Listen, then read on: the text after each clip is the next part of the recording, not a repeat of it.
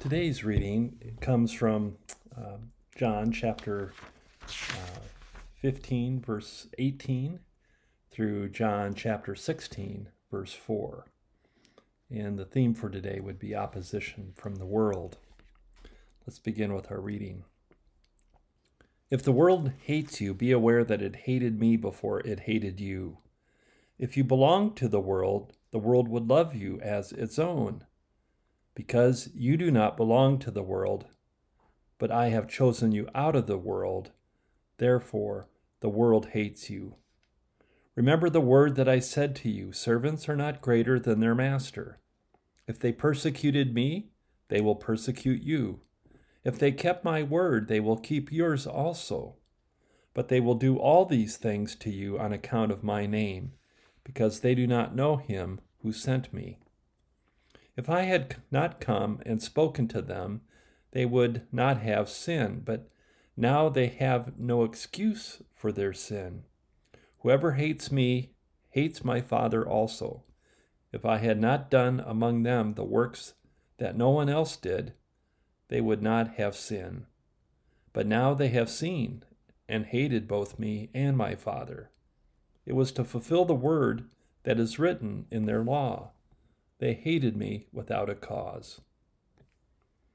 When the advocate comes, whom I will send to you from the Father, the Spirit of truth who comes from the Father, he will testify on my behalf. You also are to testify because you have been with me from the beginning.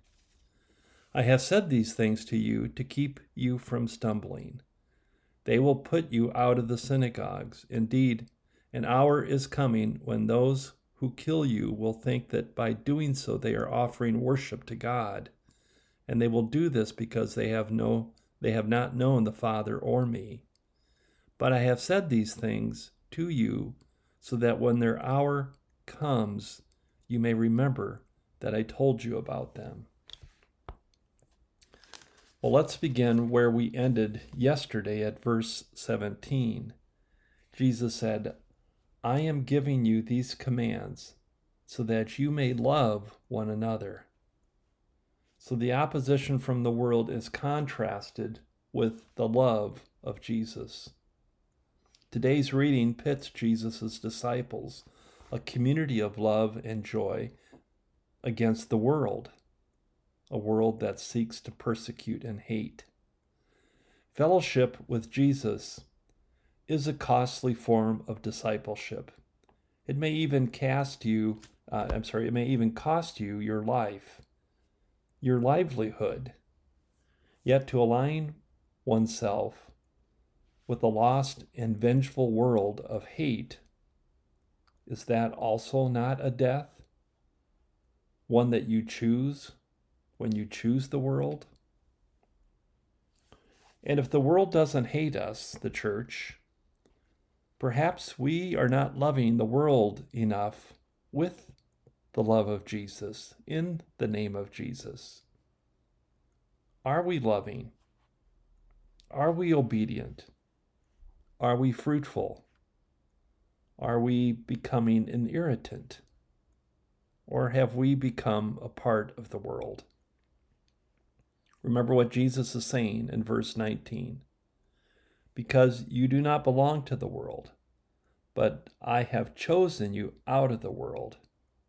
Therefore, the world hates you.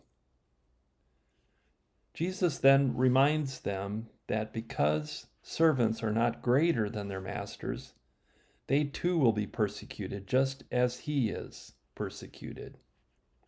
However, they will also have people listen to the words, because many listened to Jesus' words, and Jesus' words came from the Father.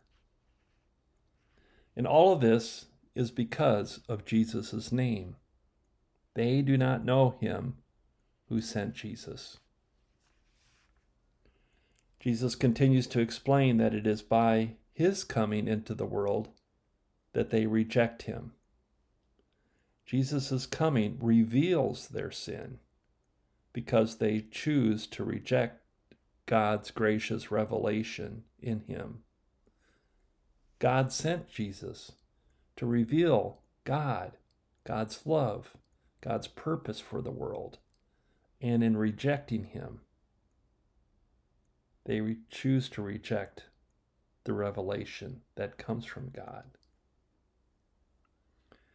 What the world cannot see is that in Jesus' teaching and preaching are God's words.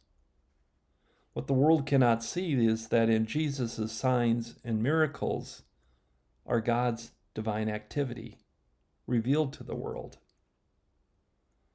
What the world cannot see is that in Jesus, we believers and followers of Jesus, we see God. So to hate Jesus is to hate God. In verse 22, it says that there is no excuse. What is meant here in this word excuse is that there is no pretense. There is no reason to sin, to disbelieve now that Jesus is here. And the good news is that the world's hatred and rejection of Jesus will have no effect on God's plan of redemption.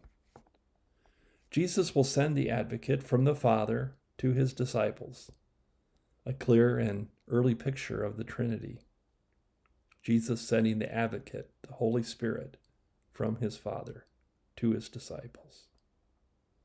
The stumbling that Jesus refers to is a danger greater than death.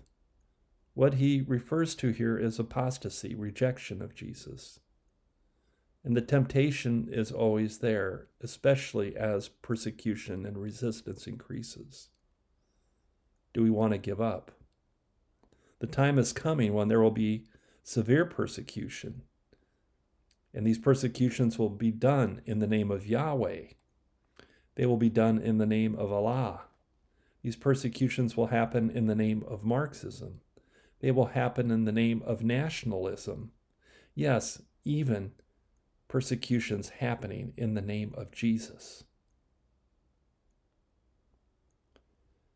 They do this offering of these persecutions and deaths as a spiritual service of worship. These who have rejected Jesus, who have rejected God. This happens because they do not know the Son as the revelation of God. And the hour has come in verse 4. It's not just a reference or a reminder of Jesus' persecution and death, but the hour also refers to the disciples' persecution and death. So in a hostile world, how do you demonstrate God's love and joy?